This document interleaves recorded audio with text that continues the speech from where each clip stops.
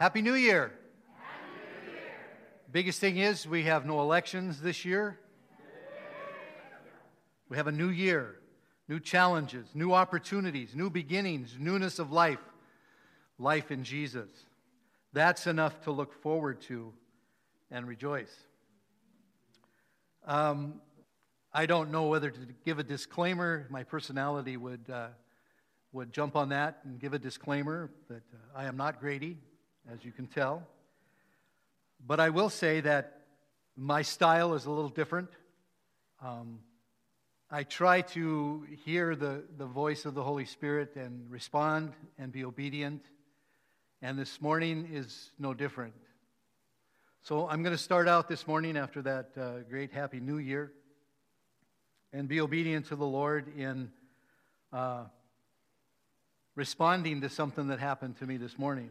And it's something that I would be willing to bet that in the high 90 percentile, all of you, when going to worship the Lord or going to do something the Lord has asked you to do, you come into contact with conflict. Have you ever packed up the kids, head to church, and it's a war zone on the way to church? Aha. Has the Lord ever asked you to do something and you're on it like bugs on stink? And something comes up to try to derail you and not allow you to do what you're supposed to. Well, this morning started out that way. I am one that I don't hold things in. Much to my wife's chagrin, I let it just come out. So on the way to church this morning, I had an argument with my wife. And for that, sweetie, I apologize. And it's so ironic that after things like that happen, then the light goes on and you go, that's warfare. Why wasn't I aware of that before I opened my big mouth? And know that somewhere, somehow, some way, my adversary does not want me to share with you this morning what's on my heart. Dan Wilt, in his daily reflections for the worshiping church, says, we all lose it. We lose perspective. We lose our sense of purpose, our sense of vocation, our calling from God. In those moments, we can either give up or put our head down and just keep going. When we give up, we forfeit all that has been won to date because we simply lose sight of the goal. When we hang in there, when we continue to run the race, even when we cannot see the finish line, it seems that God backs us up. He sends people to us. We get through those hard seasons and we come out the other side a different kind of person, a different kind of disciple, a different kind of leader. Don't give up in the face of a challenge today, even if your emotions tell you to. Instead, rise up, tell your emotions to take a back seat and lead.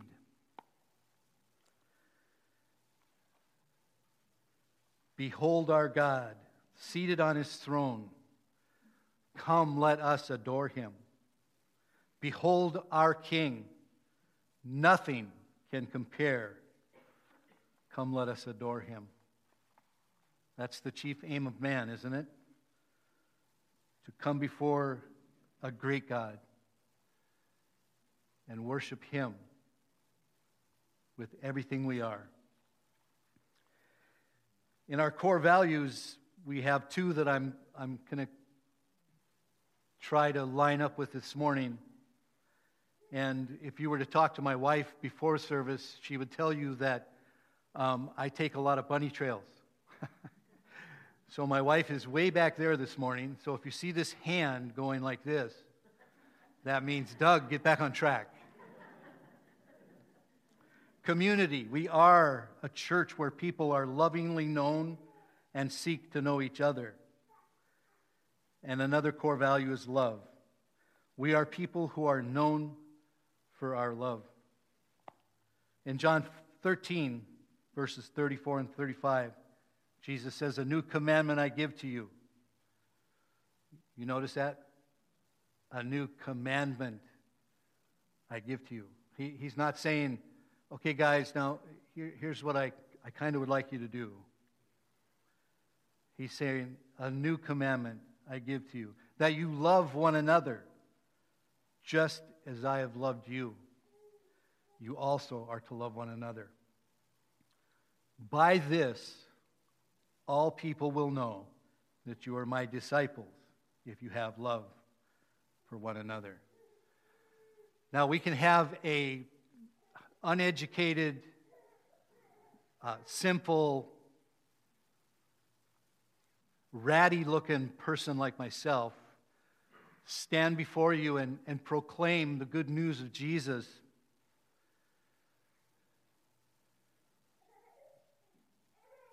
And our hearts are drawn to His word, not by my appearance or my eloquence, as Paul said when he went to Rome, I believe. That it wouldn't be his eloquence of speech, it would be the power and the truth of the Word of God. And to proclaim love and to command us to love one another as He loved us. How did He love us?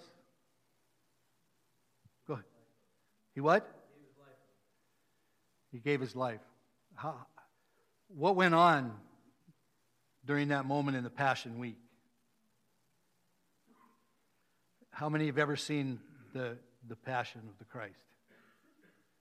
Ooh. Guys need to get out more. It's a brutal movie.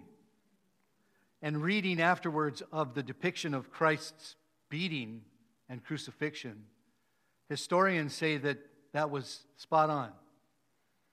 And as I watched that and saw what he did for me, what He took for me, and I whine and complain about little things. It's raining, it's too hot, it's too cold, there's too much snow. I don't have a nice new car. I don't have. And yet when I think about what He did and I read what He suffered and the cruelty of the cross that the Romans made and if I can say bettered, perfected, execution on a cross.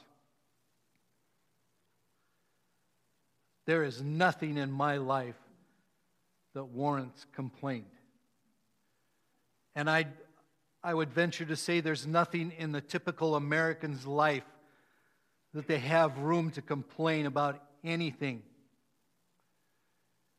I'm to love you as He loved me. That means putting you first. How many are willing to jump on board now and go, "Yeah, I will love you more than I love myself"? Yeah. It's easy to say. It's easy to come here on Sunday mornings and get jazzed and sing some songs. Behold our God. Behold our King. Do we really realize when we say our God or my God, how awesome that is? A.W. Tozer says the modern church has lost its feel or its grasp on the majesty of God. Jack Hayford back in the 70s wrote a song called Majesty. How many have ever heard that song? Oh, that's one of the best descriptive songs, I think, ever written. It was truly anointed. To love each other, to sacrifice for one another, to lay down my life for yours. I read a book back in the 70s called Living Together in a World Falling Apart. And this couple went around America to visit Christian communities and communes. And they're learning all about how people can live together in community, serving each other. And so one night at this one home, This guy's wife says, honey, I'm kind of cold. Would you run upstairs and get my sweater? And his first thought was, man, I'm willing to lay down my life for you, but to run upstairs and get your sweater? By your laughter, I can see you relate to that. Honey, would you make me a cup of coffee? Oh, man, I'll go out and take a bullet, but I am kind of comfortable right here in my chair. And don't bother me during the football game. When Peter states in 1 Peter 4:8, above all, keep your love for one another constant, because love covers a large number of sins. He's saying that choosing to love often sets all motives in the right place. Now, we're a motive-driven people, aren't we? What's in it for me? It dispels our own pride and puts issues into perspective. When we are truly loving others, it's not about our pride or being right. It's about helping others grow in faith by using our God-given gifts. When you love somebody else and put them before you, esteem them higher than you, you're exercising something that lets God's love in your life and in their life explode. Aren't you drawn to love? Aren't you drawn to that acceptance that somebody looks you in the eye and says, man, I love you, and I'm going to prove it? Ladies, when you looked in his eyes standing before the preacher, what did you see there? Were you drawn to that? Is that something that you longed for?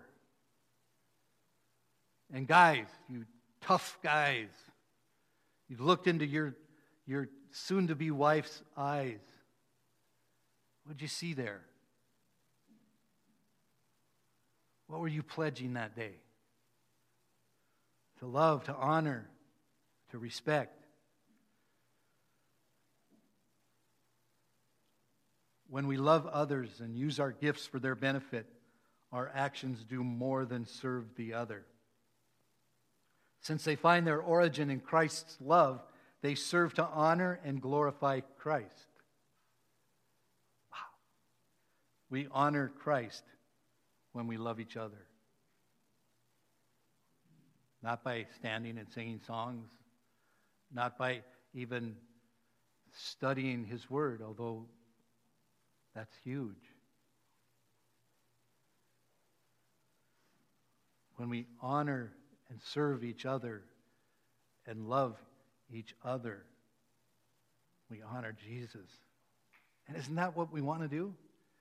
Isn't that why we drag ourselves out of bed and drag our husbands or wife or our kids to church? We want to honor Jesus. When we sing these songs, do you really look at the words and hear what you're singing?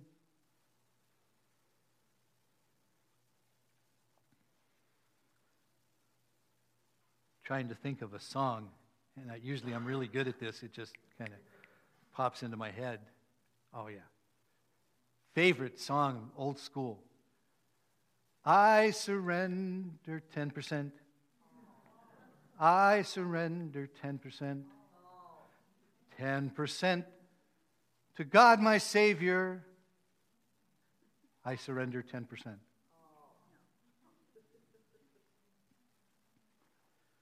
But what do we do in reality?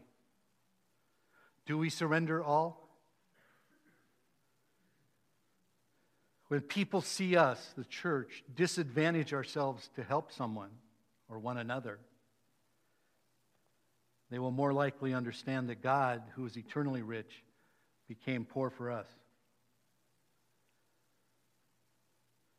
It's our mission, is to have people drawn to Christ, is to sow the seed so they can hear, so they can understand when the Holy Spirit is drawing them to the Father.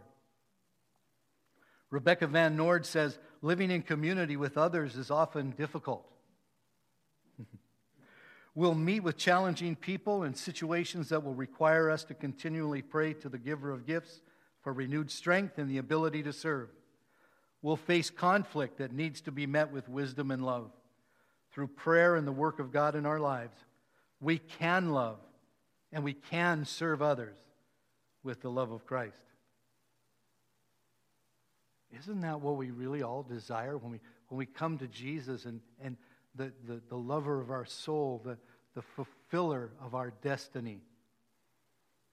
We come to Him and I don't know if you remember the first, when you accepted Jesus or asked forgiveness and repented. But man, October 1971, I knew. And I was so in love with Jesus. I was a fool for Christ, man. Some of you know me and you're, Doug, you're still a fool, man. I want to be that fool for Jesus. That when I'm professing Him before men, they look at me and they go, what a fool. But they don't know and they don't understand that hope that I have living in me. Let Philadelphia continue. Love one another with brotherly affection. Jesus-centered community is genuine and it hates evil. It is also filled with brotherly affection.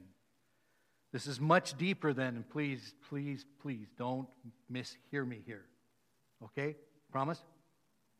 Okay. It's much deeper than sitting in a small group, drinking coffee, eating goodies, and going home all the while thinking about, dude, how great is our community? Now, you didn't hear me say small groups are bad and we're going to do away with them, right? You did not hear that from me. Small groups are integral into the health of the church. But when we go there and just drink the coffee and eat cookies and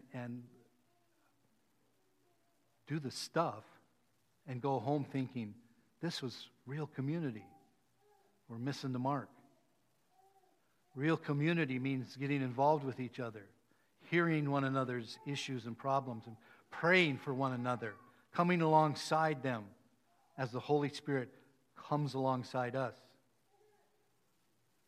Walking with each other, bearing one another's burdens, loving one another. Brotherly affection in the original language is composed of two root words, philos, which means brotherly love, and adelphos, which means of the same womb. Therefore, because of the gospel, believers are called to possess a deep brotherly love for each other, as if we were literally born from the same womb. And in fact, aren't we really?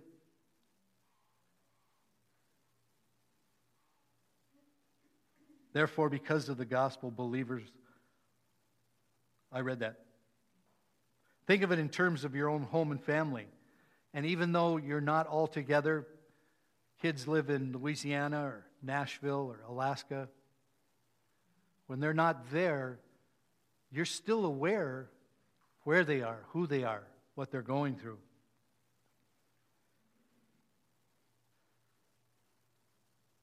People such as myself think you always have to be talking. Right, honey? Always got to be saying something.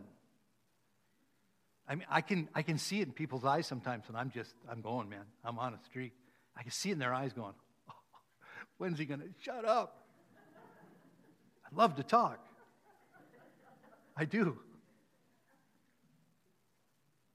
Even when my brain and the Holy Spirit saying, Doug, you need to cool your jets right now. But I think the most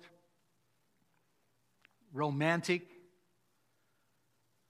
the most intense, the most loving moments and joy-filled moments, at least in my life, is sitting in our living room, just Shelley and I, and we're both reading. It's quiet. That's pretty rare, but sometimes it's quiet. And I'll stop in my reading and look over at my wife of soon to be 43 years. And I'm just filled with love for her.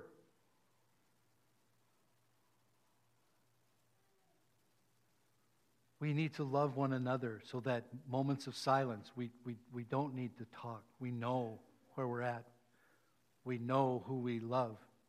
We know who we serve. We love them with Philadelphia love, not like the city.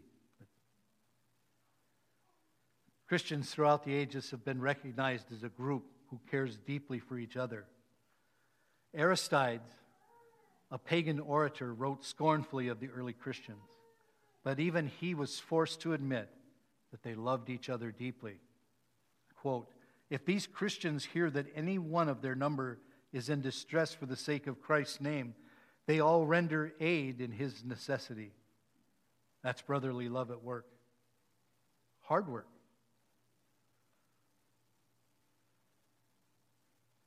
You're saving for that one item that, man, you just got to have. In my household, that would be saving for something to either put on, fix, or buy another Harley. Those are important to me. My wife and I and my son use those bikes to minister to bikers. And it's such an easy tool or a bridge that God's provided. When you ride up into a group of other bikers, there's always something on your bike or something on their bike or the paint job that just instantly connects you to them. But going out there as a minister of the gospel of Jesus, I have to earn the right to speak into their lives. I have to respect them and honor them. It by no means I have to accept or approve of their lifestyle. That's not the issue. It's for me to come alongside them and get to know them and to love them so that it makes it a little easier for them to come to somebody that they respect, that's earned their respect, to come to us and say, I'm in trouble. I have needs. So to love one another as we love one another in Christ's household can move outward like ripples. And it affects our neighbors, our friends, those that we know that don't know and don't love Jesus. But they'll see that in us. And they'll want that in their life. Because we all want to be loved, right? We do. We're born with that. This is my commandment, that you love one another as I have loved you. Again, in John 15:12. And the one in Romans 12:10 that I just shared with you. Love one another with brotherly affection. Outdo one another in showing honor. Not beat somebody to a pulp to win. One of my biggest pet peeves, this could ruffle some feathers. I don't typically listen to Air One or K-Love. Sorry. I know it's great to have Christian music played. But when you're vying for a Dove Award, when you're vying for a number one hit, Christian hit, is that really loving one another as you compete to win over a brother or a sister? And again, this is my pet peeve, okay? So when you go out the radio and it's already on K-Love or everyone, please don't change it. Just get into perspective that I'm not competing with you. It's not my life's goal to be somebody that's better than you. It's not my intention to win over you. My intention is to win for Jesus' sake. And that requires me to put you first, to esteem you higher than myself. Because in reality, there is no you, or there shouldn't be any you in my life. It should be Jesus, and Jesus only. How can I be concerned about you and your needs?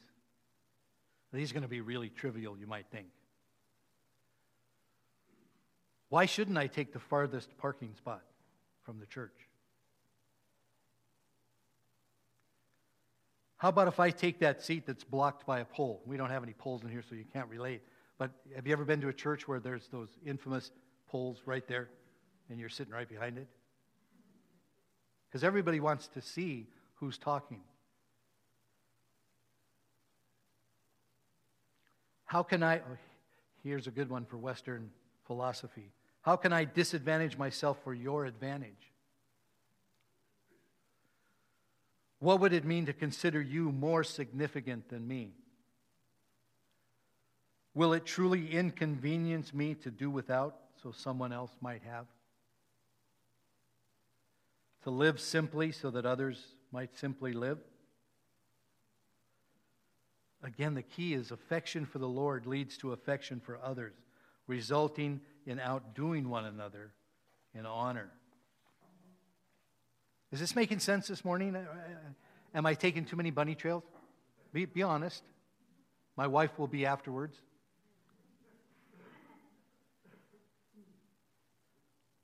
We need to continue to work at showing the world that we belong to Jesus because of our love for one another. We need to be a body of believers that truly welcome newcomers to our fellowship with love and honor and thanksgiving that they come to be among us. Whether they're here to check us out, to see if we truly are followers of Christ, or they're here seeking the truth. We need to show them with words and with actions.